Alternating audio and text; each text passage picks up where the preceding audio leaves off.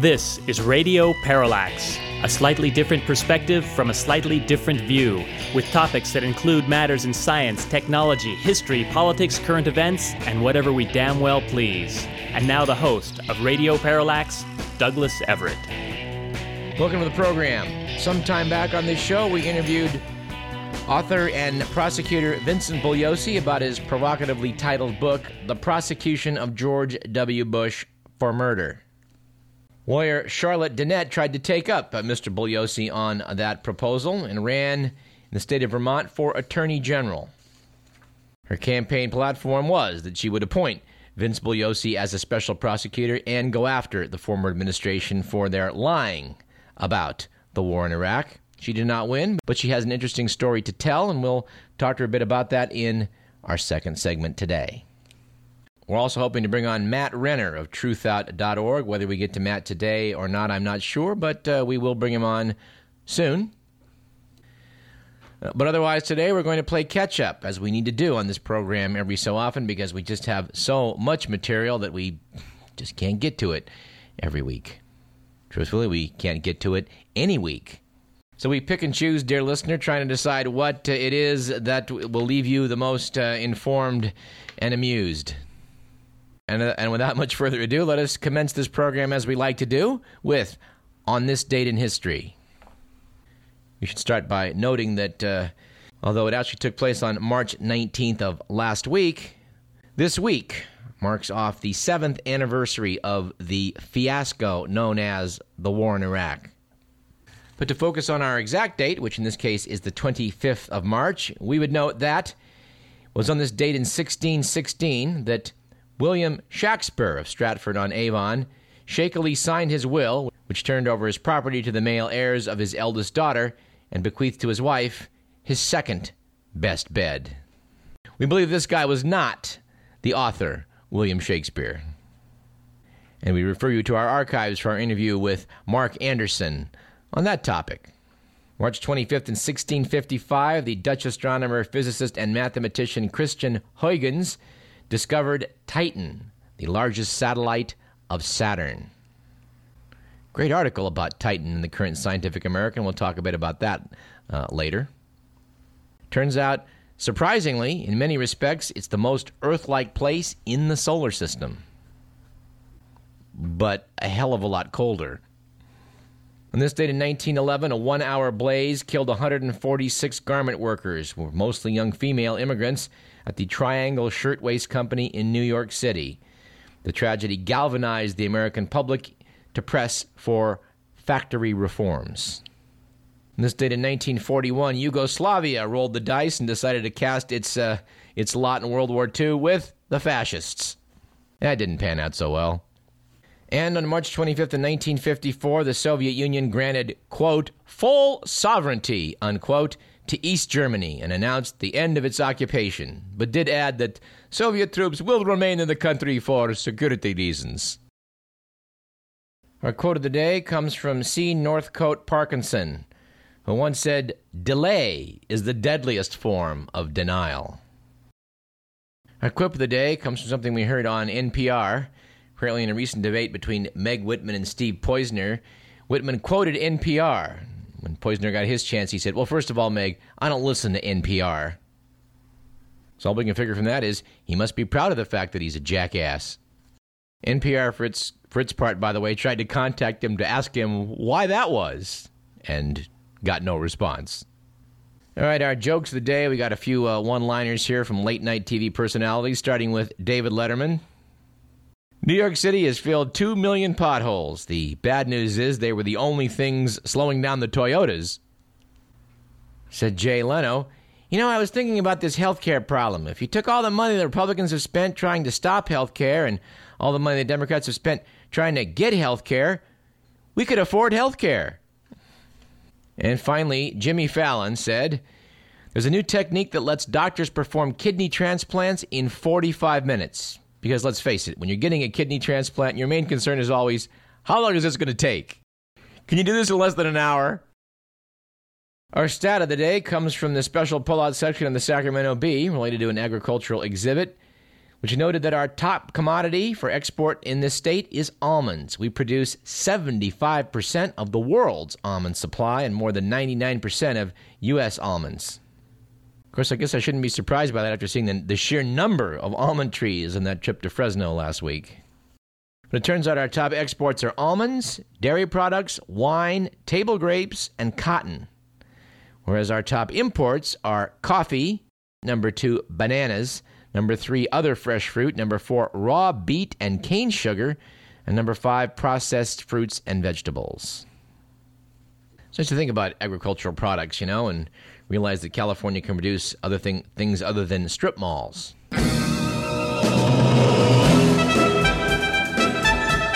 All right, let's do the good, the bad, and the ugly.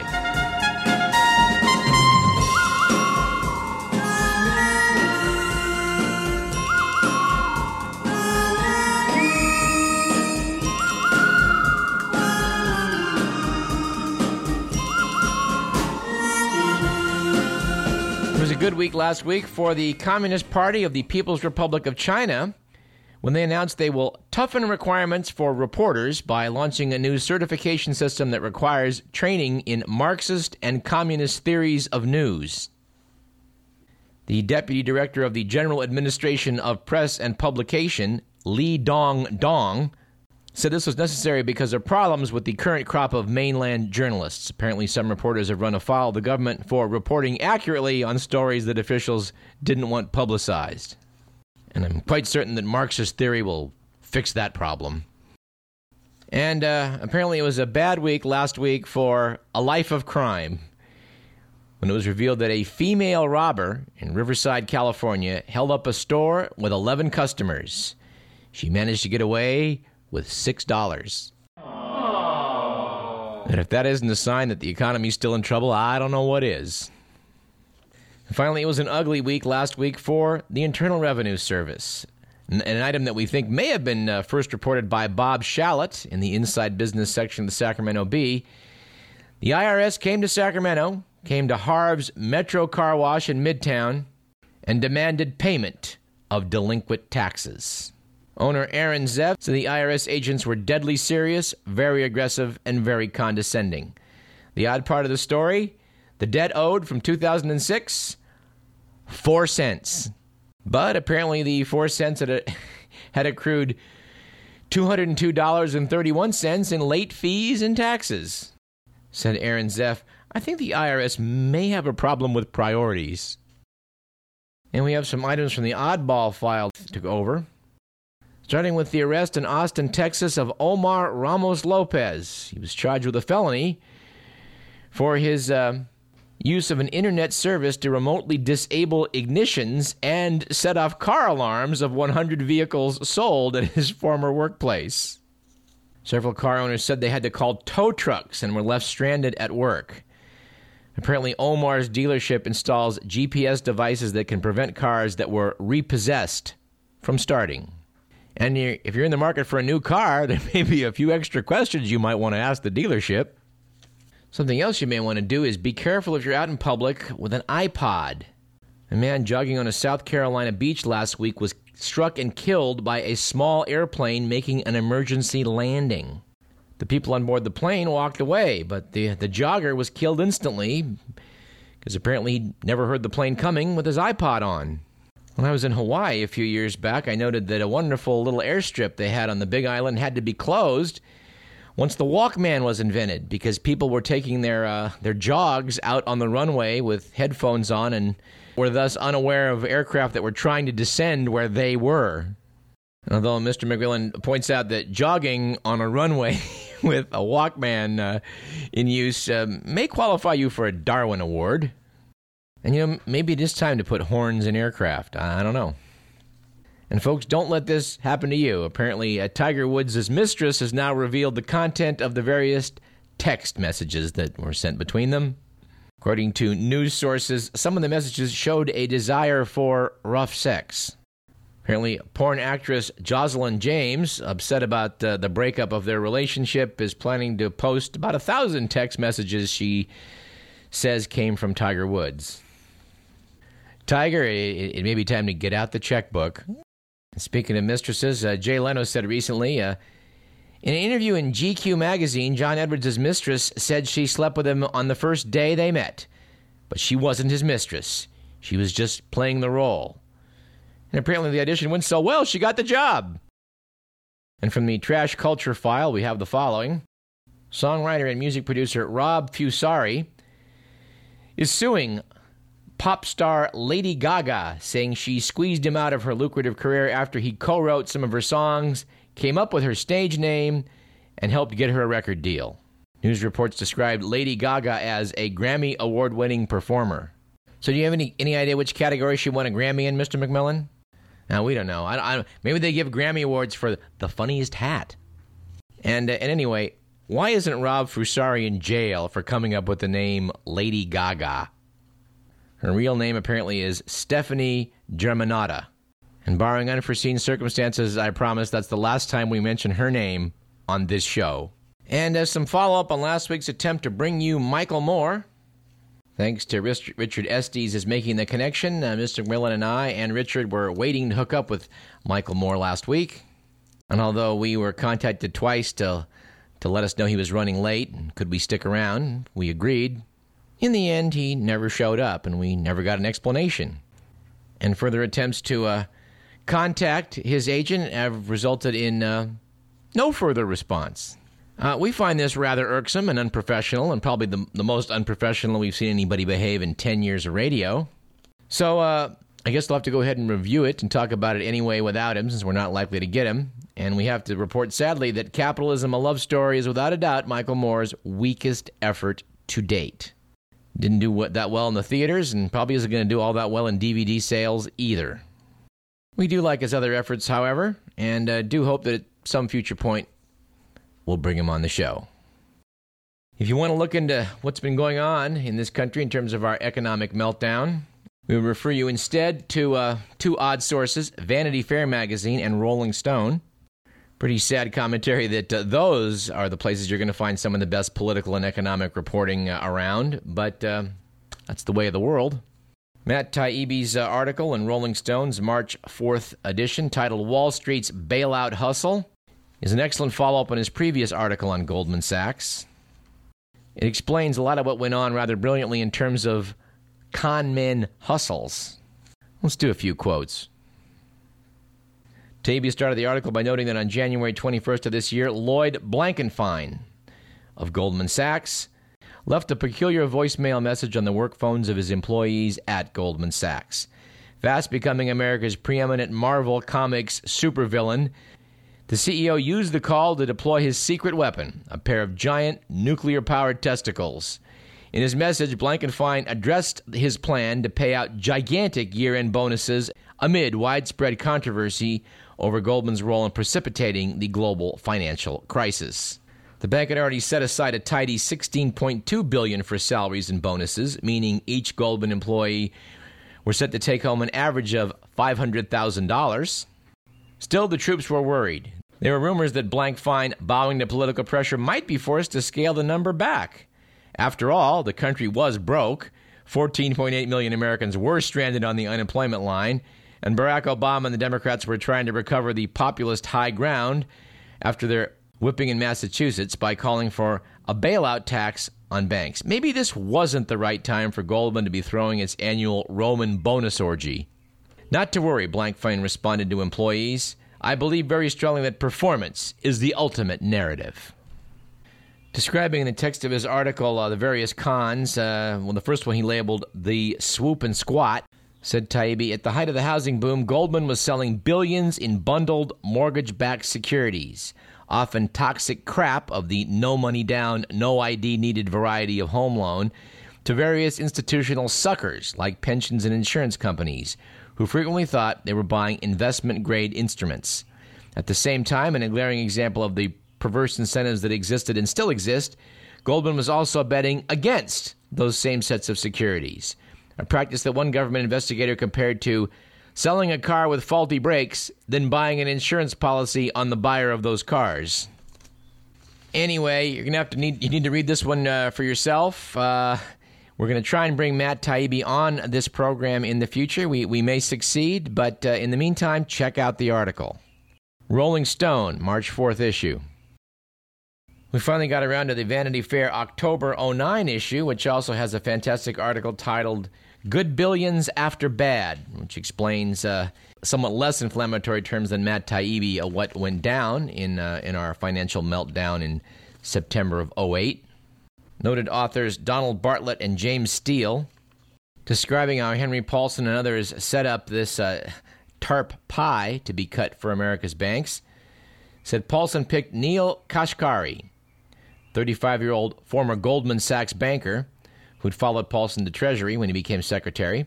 A free market Republican, he had downplayed the gravity of the subprime mortgage crisis only months before his appointment, reportedly sending the message to one gathering of bankers, "There's no problem here." Kashkari and Paulson aides cobbled together the Office of Financial Stability under immense time pressure. Noted that in this OFS, there was no internal controls to gauge success or failure. The goal was simply to dispense as much money as possible, as fast as possible. When Treasury began giving billions to the banks, the department had no policies in place to ensure that the banks were using the money in ways that met the purpose of the program. One main purpose was to free up credit, but there was no incentive to lend, and nothing to stop a bank from simply sitting on the money, bolstering its balance sheet, and investing in Treasury bills, which, according to Matt Taibbi, is exactly what they did in many cases. Article explains how a lot of banks that didn't want to take the TARP money were told, we expect to have your application on the secretary's desk at 5 o'clock tomorrow. The application, according to the article, was 24 lines long and asked such tough questions as the name and address of the bank, the name of the primary contact, the amount of its common and preferred stock, and how much money the bank wanted. The case of one bank cited Umpqua. Once their application was approved, the Treasury wired $214 million to their account. Anyway, a most worthy article. Vanity Fair, October 09. And just as we close, we would note that we think Michael Moore did get right in Capitalism, a Love Story. The fact that what he first described in Roger and Me 20 years ago has shown what the rest of America has done. Looking back at Roger and Me for Larry King, Moore said, General Motors that year made a profit of $4 billion, and yet they laid off another 30,000 people. Now, why would you lay people off when you're making a record profit of $4 billion? I mean, that was totally insane. But they thought, well, we can make a bigger profit. Maybe we can make $4.2 billion if we move those jobs to Mexico. So they're always, we can make a little more money if we do this. By firing those workers, Larry, they got rid of the very people who buy their cars. I'll tell you on a personal note, when I go out in the outskirts of Davis and I see what used to be the Hunt Wesson plant where I spent 6 summers working back in college and beyond, it's absolutely startling. The only thing left is a giant slab of concrete. A plant that used to employ hundreds, if not thousands of people every summer is now just gone. And where people are making up the income they used to earn there, I don't know. But Michael Moore is certainly right about this. General Motors decided early on, like back in the 1920s, that it was important that their workers be paid well enough to go out and buy the product that they were making, and that they had enough time off to take their cars out on weekends and go for a drive. Somehow along the way, they forgot about all that.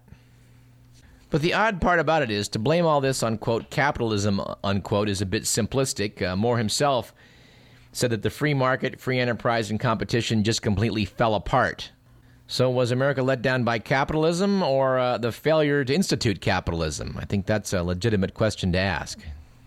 If you do wind up taking a look at that DVD, we'd refer you to one of the extras wherein Michael Moore speaks with Chris Hedges, who we've had on this program. First-class investigative journalist who talks about that very subject. What really is to blame here? Do want to note in closing that a lot of these articles seem to point out that there hasn't been much reform going on, and a lot of what led us to drive off the road back in 08, the same dynamics are in play. A topic we will return to in the future.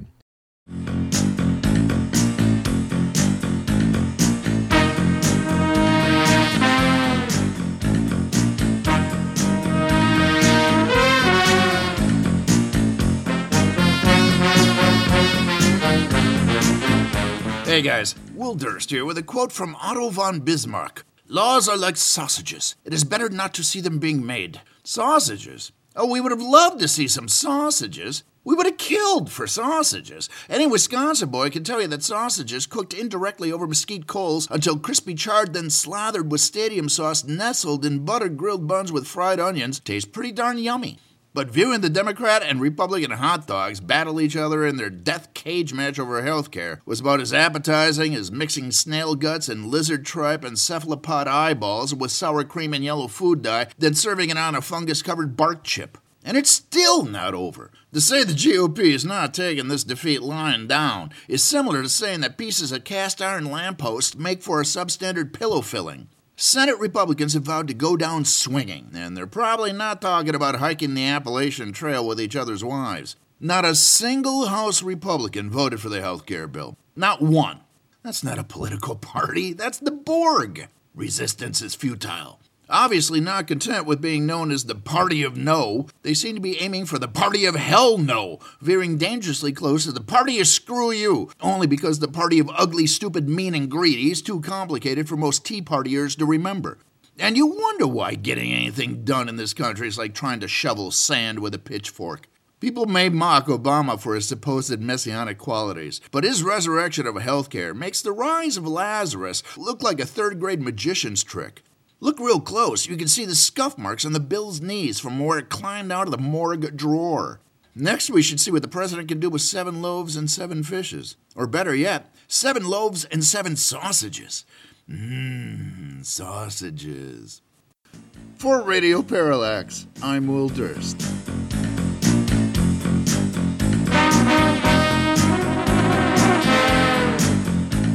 Let's take a short break. You're listening to Radio Parallax. I'm Douglas Everett. Got plenty more. Stick around.